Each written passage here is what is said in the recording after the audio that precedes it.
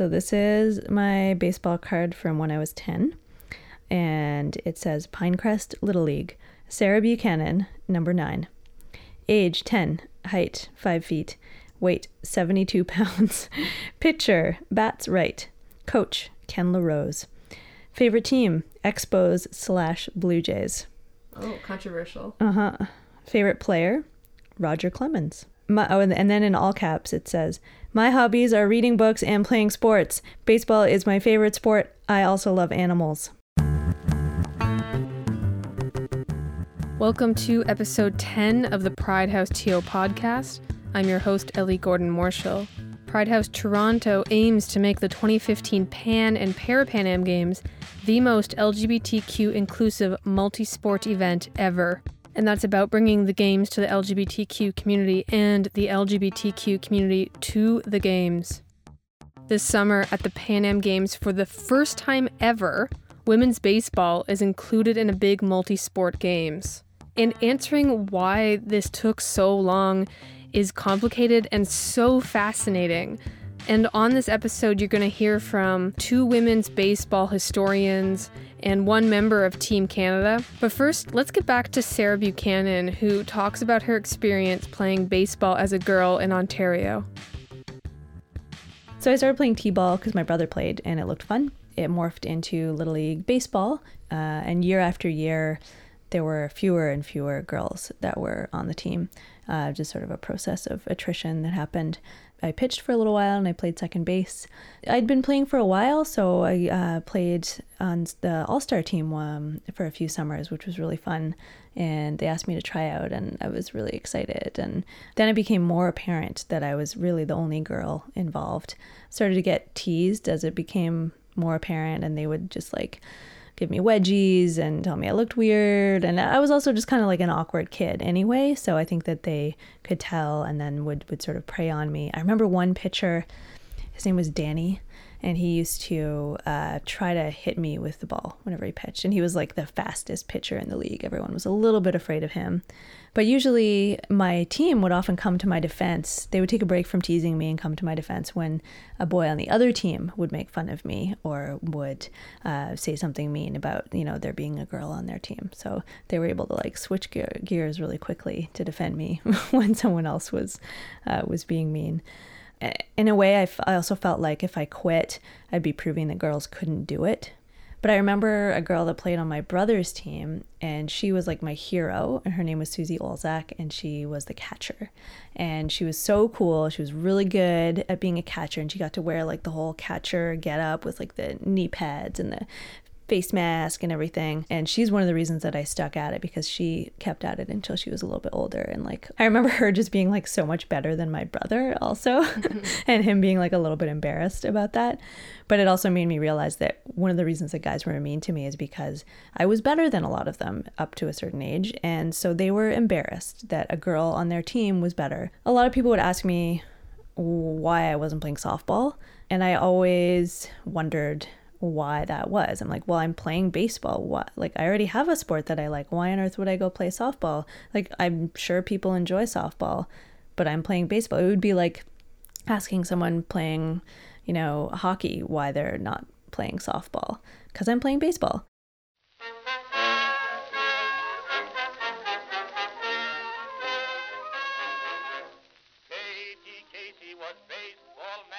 There's well over 100 years of history that led to Sarah's struggles in Little League. The tale of women's baseball, like any history of North America, is about the interplay of race, class, gender, sexuality. There was burlesque baseball, women who played in bloomers, women who played in dresses, women who played with men who played dressed as women. But first, let's begin just after the Civil War in the United States. Upper-class women had been allowed as baseball spectators in hopes that their so-called higher morality would have a positive influence on the drinking and gambling that was beginning to be associated with baseball. Soon, these rich white women wanted to play, and this posed a cultural problem as both competition and the public domain were gendered as masculine. These were places for men, and men only. So behind the closed doors of the elite East Coast white women's colleges, emerged some of the earliest examples of women playing baseball. Here is Marilyn Cohen, author of No Girls in the Clubhouse, The Exclusion of Women from Baseball. Take me out to the ball game. Take me out with the crowd. Buy me some... So, these early women's colleges were the place where they could culturally safely play baseball. It's supposed to be not competitive. They were, the male gaze wasn't there. They could just sort of exercise. Just started to be recognized that women actually benefited from moving their bodies. I mean, these elite women, they sat in the house. I mean, they did nothing. I mean, what would distinguish an elite woman's life was leisure. So many of these young girls who came to college, I mean, their bodies were in terrible physical condition. The kind of discourse around health began to shift also in this time period, but it had to be non-competitive. If it was competitive, then somehow their femininity, their sexual purity, all these things they saw as, if women were exercising and competitive, somehow their sexuality would be aroused, and that would be a problem. How do we make this athleticism, benefit their bodies, but not arouse their minds and sexuality? Their uniforms, they wore dresses and blouses, right? Yeah, that's how they dressed in the 19th. I mean, it's inconceivable to imagine, wearing anything like that when you're playing baseball. But there were so many larger gendered forces that were shaping who they be, what they could be, and so being associated with feminism wasn't really, even though you want to think that really wasn't what they were about. They tried to reject that by saying, look, we're going to continue to dress in a feminine manner. We're not going to be wearing those bloomers. We want to remain modest. Our reputations are of the utmost importance. Quote, it's unlikely for us to be playing baseball just like the men. And, even though these teams were there, they weren't wildly popular, but they did emerge there. And it's certainly important to note that. So we have the elite white women negotiating playing baseball while keeping their Victorian-era femininity intact. And meanwhile, black and working-class women, straight out of the gate, are not considered feminine or moral because they work outside the home. And in this way, there's some freedom for these women to play baseball in public because their purity is already seen to be compromised by their race or by their class. Which brings us to the Dolly Vardens, a professional African-American women's baseball team. They wore red calico dresses as uniforms. One of the astounding things about this group of women is that the team was formed in 1867. This is only 4 years after the official end of slavery in the U.S. However, there's frustratingly little known about this group of women. I tried really hard to get information about the Dolly Vardens. Those for the African American women's professional team in Philly. And that paragraph that I have there is all I could find. Wow. And that's digging through, the archive in Cooperstown. There's very little known about them. And I think that that's possibly because they were African American.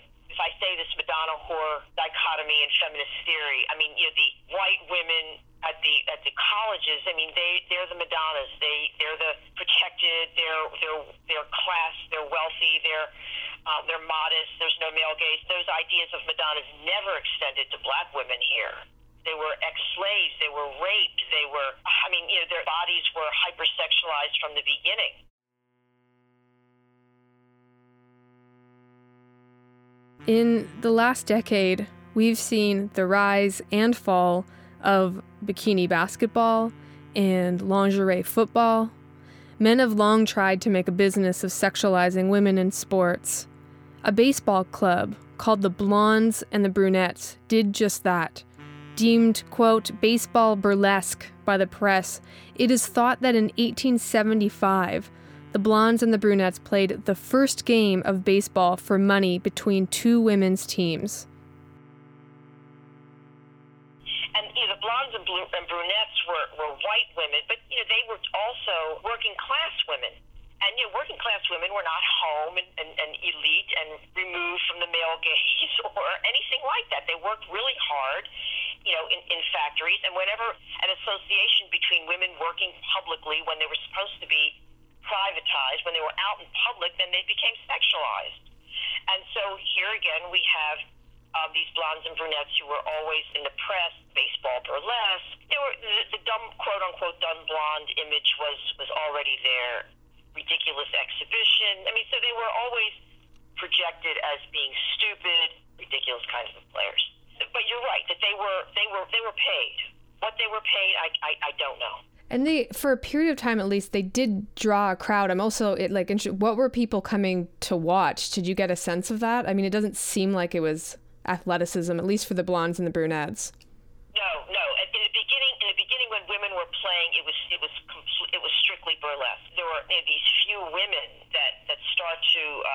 Lizzie Arlington, Lizzie Murphy, Josie Caruso. I mean, there were some women who start to want to play in a real way. That's really going to start to happen toward the very end of the century when we start having the bloomer girls, because they were real. I mean, they took their athleticism very seriously. The Bloomer Girls. As their name suggests, they wore bloomers. And if you remember that single paragraph of feminist history you learned in high school, you'll likely remember bloomers. They were those loose-styled pants designed by Amelia Bloomer that allowed for unrestricted movement, something that was unprecedented in women's fashion up to that point. Bloomers worked well for baseball. The Bloomer Girls barnstormed around the United States and Canada, challenging local men's teams. They were competitive and they took baseball seriously. Nova Scotian-raised Edna Lockhart Duncanson played for the New York Bloomer Girls. She learned how to play sports by playing with her 13 siblings in the neighborhood playground. And while she was visiting one of her siblings in New York, she was spotted by a team manager. She ended up playing 100 games a year, all of them against men's teams. And this was her job. The Bloomer Girls teams usually had 1 or 2 men on the roster. They were called toppers. In the early years, they dressed as women. Interestingly, though, toppers were not billed as entertainment, but it was novel for men and women to play together on the same team. I mean, the reason why the Bloomer Girls are so interesting, because there's been nothing like that since. I mean, we had this 1890 to 1935 period. You begin to see some loosening of this Victorian ideals around feminine or constructions of femininity, which allowed women to just have at least. I mean, remember, this is around the periphery. We're not talking about Major League Baseball here. These are still these barnstorming teams that were traveling from place to place. In 1920, we have women get the franchise here.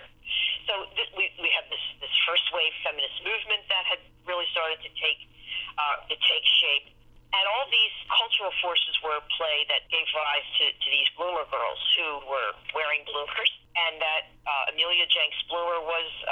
She had fought for women's suffrage, and she was a feminist. She was an advocate for less restrictive women's clothing, and they adopted those. And then very soon after, they if you look at pictures of them, they're wearing men's uniform. When you look at this picture, they're very androgynous looking.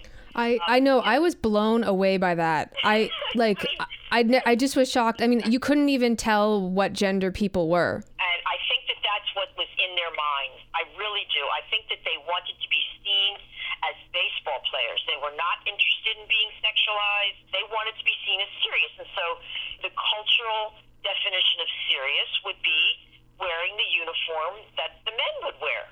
What was so interesting to me about them is that they're bisocial. These are mixtures of men and women playing together, which has never, I mean, unless you're talking about Little League, and even here, Little League, that's not very common. You've got men and women playing together. You've got the management of these teams are women. So the men toppers are playing under women's management.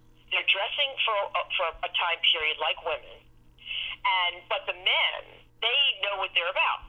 They know that they can get some exposure, they can get experience, and that some of them can go on and play professional men's baseball.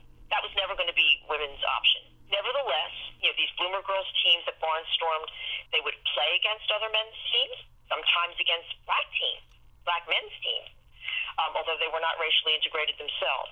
Sports sociologists like Michael Messner here argue is that when little boys play with little girls on Little League teams, that the little boys gain a respect for little girls' athletic skills. And so here you can assume that the men that played, these toppers that played on the Bloomer Girls teams, could recognize the athletic capabilities of their teammates. What's written about these teams is there's very little that comes from the men who played as toppers with those kinds of questions being asked, because those are modern, feminist-inspired questions. And I don't think that they were thinking in those terms necessarily back then. But, I think it's reasonable to assume that the men who played with the women, that they had a respect for them.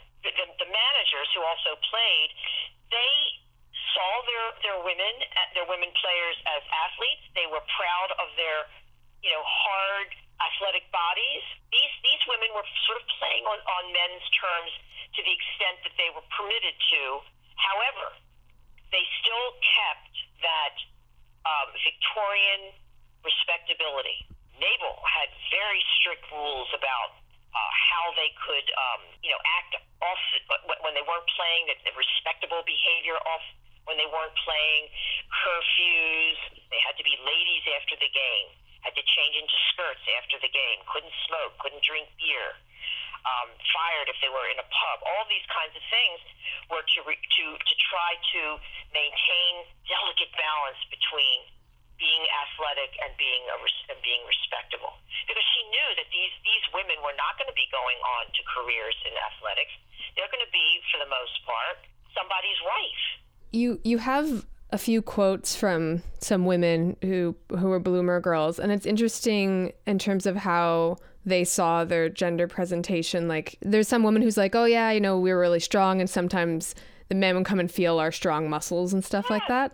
And you're just like, even female athletes today, like, have a hard time talking like that. It was just before homophobia in sport really took off in the specialized way it is for women now, that taking part in, like, quote unquote masculine sports is a sign that you're a lesbian, or it may turn you into a lesbian. That wasn't so solidified back then, which is interesting. It is, and especially because what's happening in terms of the All-American Girls took off. They wanted to separate themselves both from the Bloomer Girls and from the women's softball players, and to promote a very, very definite feminized, sexualized image.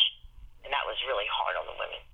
Yeah, and that of course is the most familiar part of women's baseball history. That's our golden age here. Yeah, exactly. And women's blend. And also, like you said, like, the Bloomer Girls had female managers, and that was 100% not the case in the All-American Girls Professional Baseball League. It was 98% the case. The woman that I happened to be able to, I had the very good fortune of interviewing, Teenie Petrus.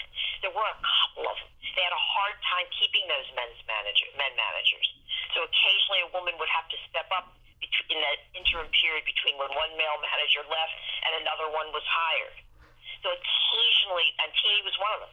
And then you have, I think I pulled this quote directly from your book, the kind of different homophobia that the Bloomer Girls are facing, or a much more kind of subtle and complex version anyways, that there's like a quote that says, now during the years, of the World War II and right after, which is exactly during the period of the All-American Girls Professional Baseball League, the stereotype of the lesbian athlete emerged full-blown. There still are a few All-American girls that are alive today. When I would talk to Teenie Petrus, that particular topic, whether there were lesbians in the All-American Girls, which of course there were, she wasn't interested in talking about that. As you pointed out, maybe it's starting to soften a little bit in our country, but homophobia is still such a big thing, particularly in women's athletics. She didn't want anything really to do with that topic, although I did ask her. The All-American Girls,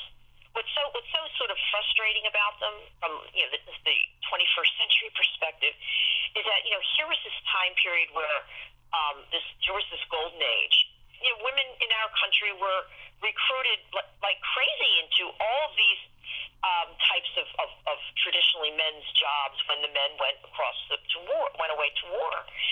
And so we had this cultural problem once again of women who were defined as being in need of men's protection. protection, of being weaker of mind and body, of being not really up to the level of, being mechanics, of being, whatever men's job they were filling, and that included baseball.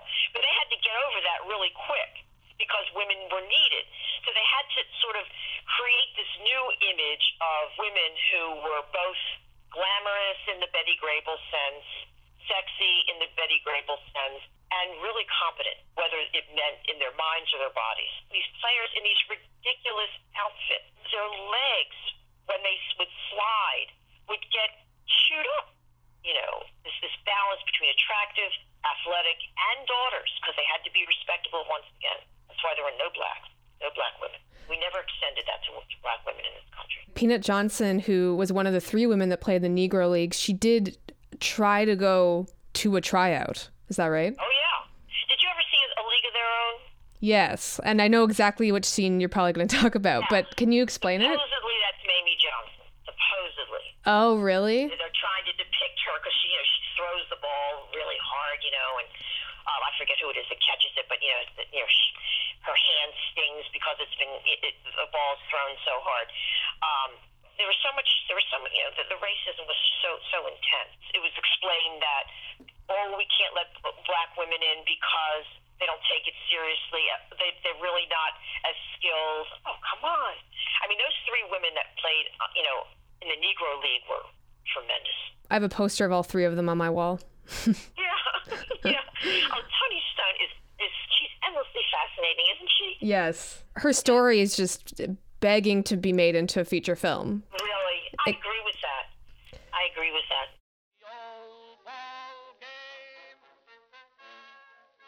Make sure to check out Marilyn Cohen's book, No Girls in the Clubhouse. If you're interested to hear more about Toni Stone, the first woman to play baseball in the Negro Leagues, i.e. that woman we were just gushing about, I recommend reading Martha Ackman's biography on Toni Stone. Well, it's come up a couple times, and now we're finally going to address the elephant in the room, softball. I heard the host of a podcast called New Books in Sport once describe trying to sign his daughter up for local baseball online, and after he selected female for her gender, the website automatically signed her up for softball instead. So what's the deal with this? We're going to hear from Jennifer Ring, author of Stolen Bases, Why American Girls Don't Play Baseball. I first asked her about softball's origin. There are 2 stories. One is that a group of young men, kind of young professionals, were gathered in the Farragut Yacht Club on Lake Michigan at Thanksgiving to receive the ticker tape reports of the Harvard-Yale football game. Half of them were from Harvard and half of them were from Yale, so there was all sorts of friendly rivalry. And I think Yale won the game, and one of the guys took a boxing glove that was in the gym and wrapped it around itself and secured it with its laces, which made the first softball, and he threw it at one of the other guys who picked up a mop or a broomstick or something and whacked it away from him, and they all thought that was just so much fun, and they started playing with it, and they basically recreated a baseball kind of game in the gym with a rolled-up boxing glove and a broomstick. And they called it indoor baseball, so that you couldn't go breaking windows. So it was just, softball. And then the guys started calling it kind of demeaning feminine names like Nancy Ball, Sissy Ball, Panty Waist. That was to distinguish it from baseball, which was the manly game. They wanted everybody to know this was just, fun, fluff.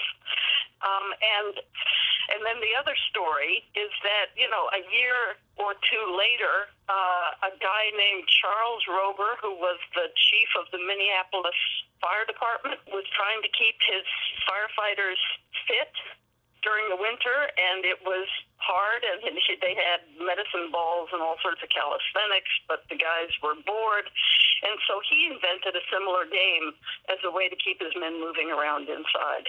So, those are the official origins of softball. It became feminized because baseball baseball was being promoted as such a masculine game. It sounded like it was quite explicit, like the official history is describing baseball, and I think in the first kind of origins of Little League as like, this is a manly sport. Like it wasn't even kind of just subtly implied, like that was the language they used. It was really explicit.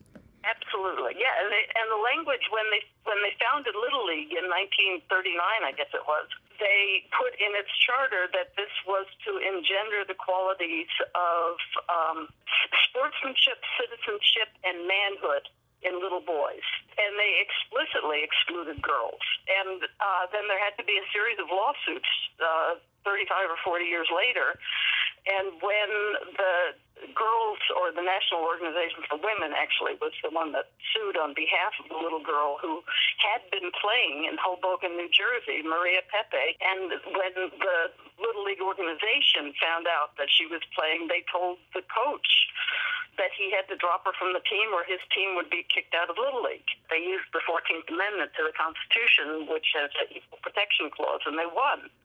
And the New Jersey Little League's response was to shut down Little League for a year rather than let girls play with boys. If girls can play, then no one should be able to play? Right. They claimed it was insurance. They couldn't insure the girls who were sure to get hurt. I mean, it was just, the language is just astonishing when you read the court cases. But really, I think it's just this complete phobia about girls and boys playing together, and there were some people some men and their sons who were pretty farsighted at the time. There's a whole, obviously it was a big furor, and it was in Sports Illustrated. Frank Deford wrote a really good article at the time in the early 1970s, 1973, I think, in Sports Illustrated, where he said the real danger is that a girl might beat a boy. And that's what the men were all afraid of, is that their sons would get shown up by girls. Even if you want to be a jerk and say our whole world will be turned upside down if a girl is better than a boy, why can't they play their own game of baseball? Mm-hmm. I mean, if you want to sex segregate, why do you have to sex segregate them into an entirely different sport? In Canada, there's kind of a quote unquote like feminized version of ice hockey called ringette. I don't know it very well, but you don't have a blade on your stick and you have a ring and you kind of push around the ring. But anyways, I mean, the thing that's interesting, ringette, as far as I know, was created in the 60s and 70s explicitly to put girls into. Whereas softball kind of just conveniently had already had this reputation as being like a lesser than sport to baseball. And so is that kind of what happened? It was convenient for what they wanted to try and do in terms of removing women from playing baseball. I mean, and women had been playing baseball since it was invented, essentially. Yes, indeed. And I think it was a diversion, and girls, as you know, have always played baseball.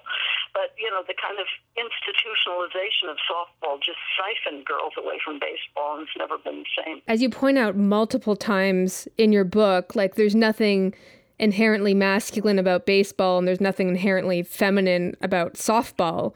And you have... It's like, as softball has evolved, most of the girls that I interviewed, whether they chose softball or refused softball, said, I don't like standing.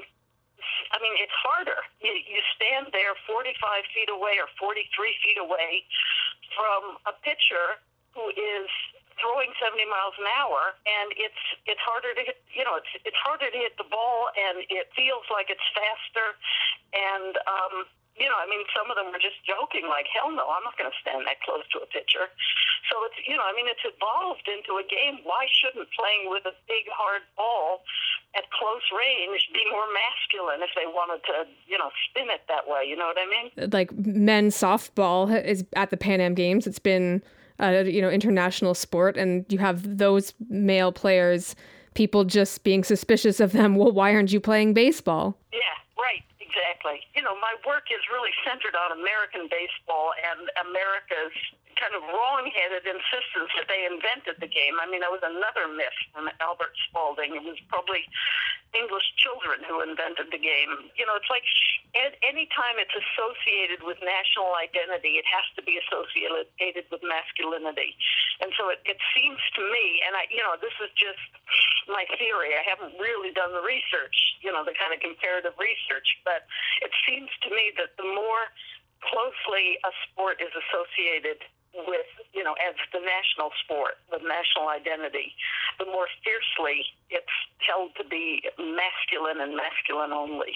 I think that's a pretty sound theory. So the last thing I wanted to ask you is, could you tell me again about the paper you presented in Cooperstown really recently? This is for the Cooperstown Symposium on Baseball and American Culture.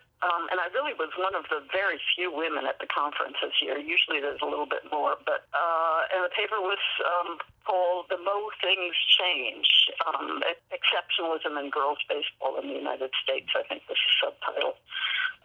And I talked about, I tried to situate Monet on, first of all, to talk about the extraordinary media focus on her. She had her own commercial during the World Series for Chevrolet, saying, talking about I throw 70 miles an hour and that's throwing like a girl. And I mean, it's all great stuff. She threw out the first pitch at a Dodgers game and was introduced by Queen Latifah. So, I mean, that's extraordinary for a 13-year-old girl who won a Little League game. It's just, so what I was talking about is, well, this is great, but what does it mean? I mean, does it really talk about embracing girl athletes? Is this a sign that things are turning for the better?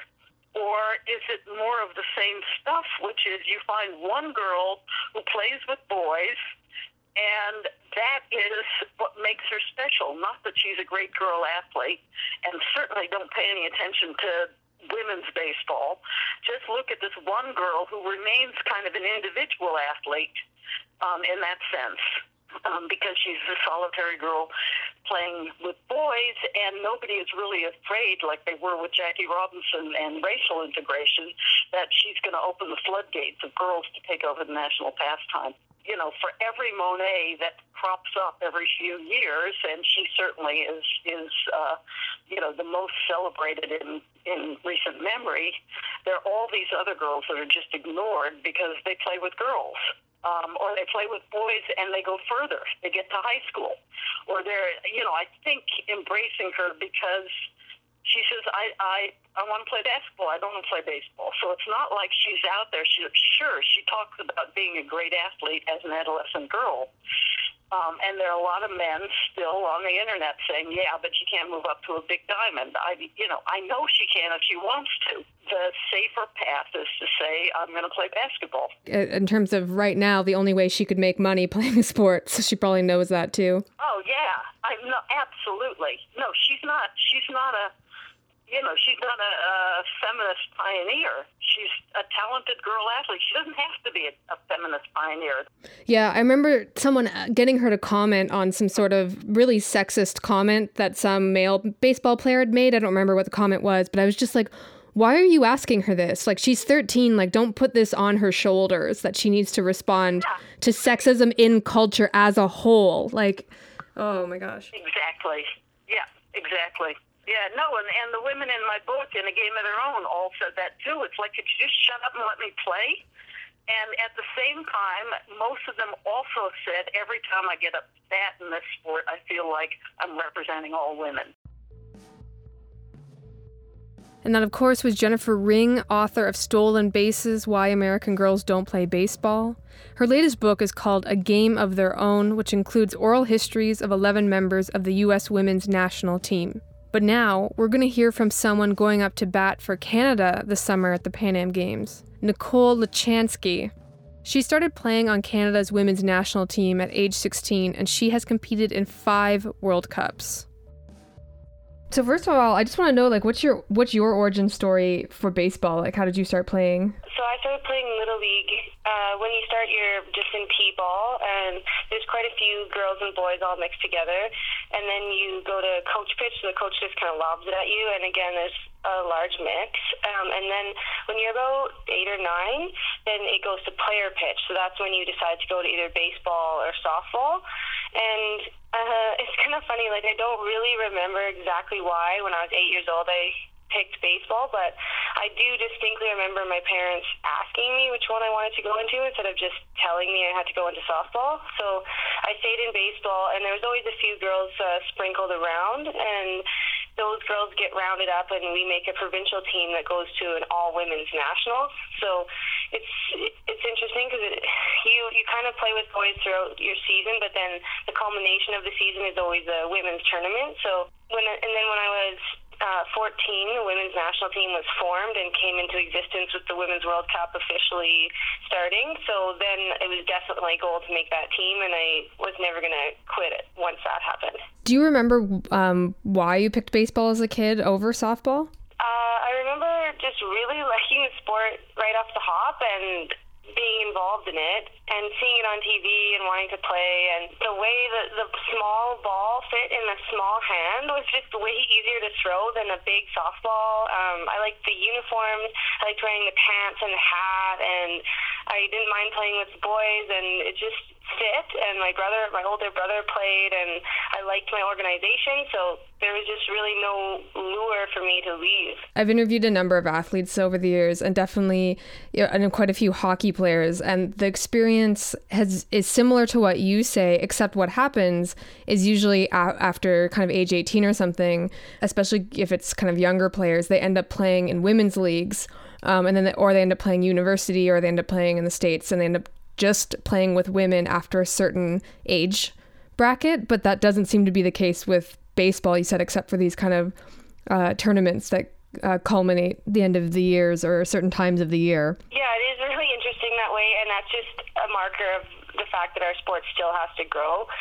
It has come a long way to even have all women's events, but now, so even when we have the national team, which is awesome, we're not centralized throughout the year. We're only together for our summer event. So leading up to that, wherever you are in the country living, you just have to find a team to prepare with and practice with, and there's not really enough women playing yet that there's women's leagues in Edmonton and Calgary and Vancouver, so you just have to jump in with a men's or a boys team, and generally they're pretty good about it. You can find one that's your level, and sometimes for us that means playing against high school aged boys, because generally I found that elite women are sort of equal to an elite high school boys' size and strength and ability. So we put our women's provincial team in the midget AA league in Alberta. So we have a women's team playing in a boys' league, and I know Ontario and Quebec do that as well. But yeah, just generally you have to find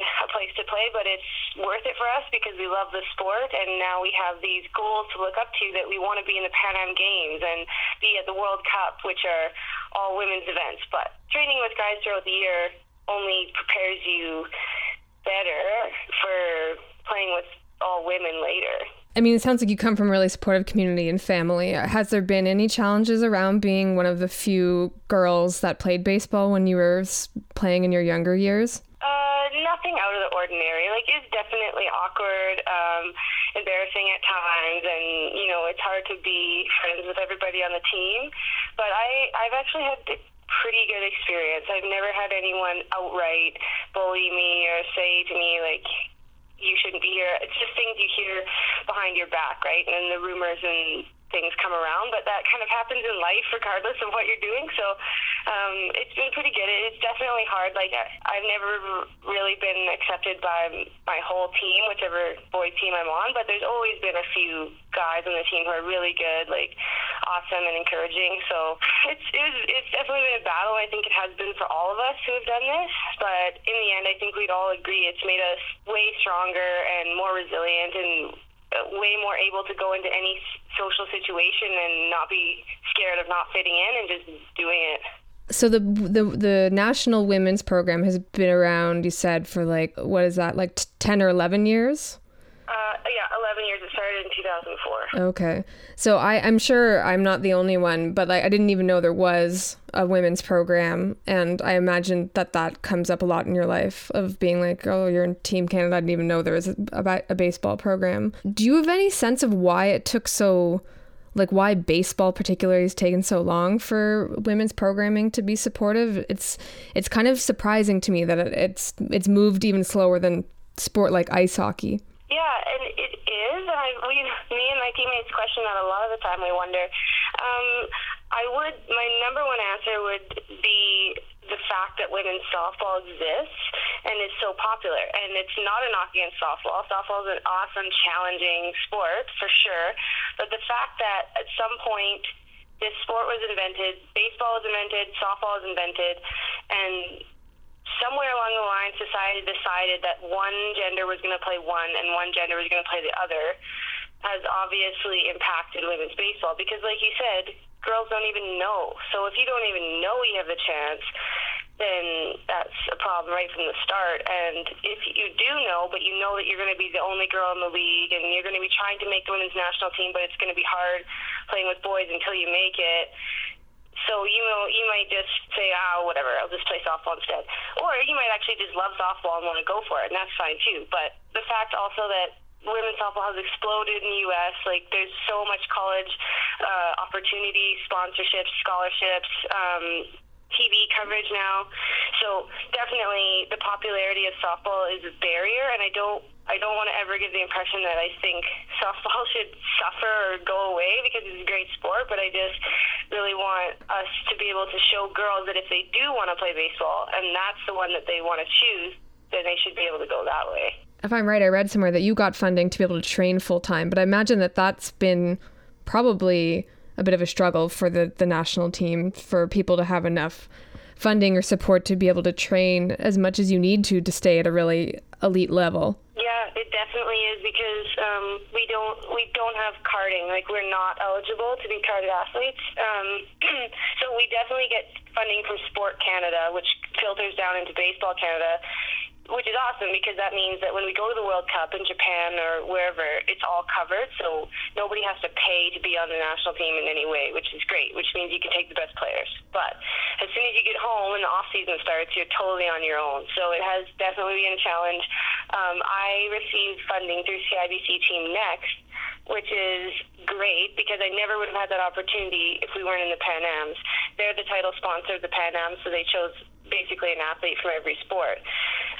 So it's been great, and that along with saving up from where I was working before, I was able to just quit my job and just train for the 6 months leading up to the games. But I'm the only person on our team who felt financially able to do that. So everyone else is either in school or working. And I mean, it goes to show, of course, there's just many, many girls and women that just would not be in that position, period. And I feel very fortunate to be able to even do this for even 6 months of my life. And it's for sure a struggle in the sport. And I hope that with our exposure in the Pan Ams that we get a little more support and some more media attention and draw in a few more resources. Is there anything else you want to talk about or anything in particular you're excited about leading up to the Pan Am Games? I'm really excited about the fact that baseball and softball are all in Ajax, and baseball and softball both have a men's and women's component. Because actually, I met one of the other athletes on CIBC Team Next, the softball player, and he's been playing softball his whole life, and is the flip side of my story, where people always ask him, well, why don't you play baseball? But he loves softball, and men are really good at it, and Canada's really dominant, actually, in men's softball. So it's really cool that people are going to be able to just come down to Ajax and pay their park pass or whatever, and then just watch as much baseball and softball as they want, and maybe see some side of it that they haven't been used to seeing, like women playing baseball. And people love it. I've never told someone I play baseball and then they just go, oh, that's stupid. Usually people go, oh, I didn't know, but that's really cool, and they like to see it. So I think it's going to be great, and I hope that any girl who has been interested, watched the Jays growing up, and always wanted to play, knows that there's a place for them in baseball if they want to.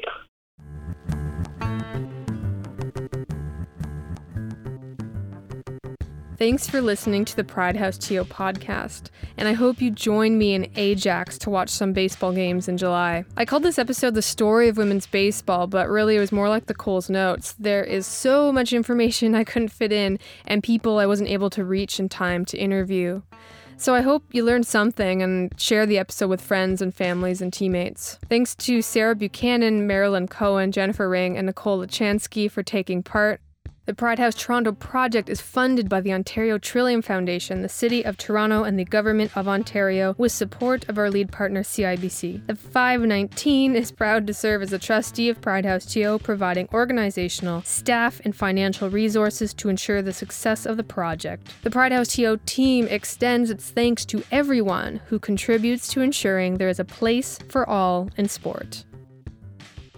Pride House Toronto, lugar para todos no esporte. Para saber mais, visite-nos na internet, pelo Facebook ou pelo Twitter, pridehousetoronto.ca.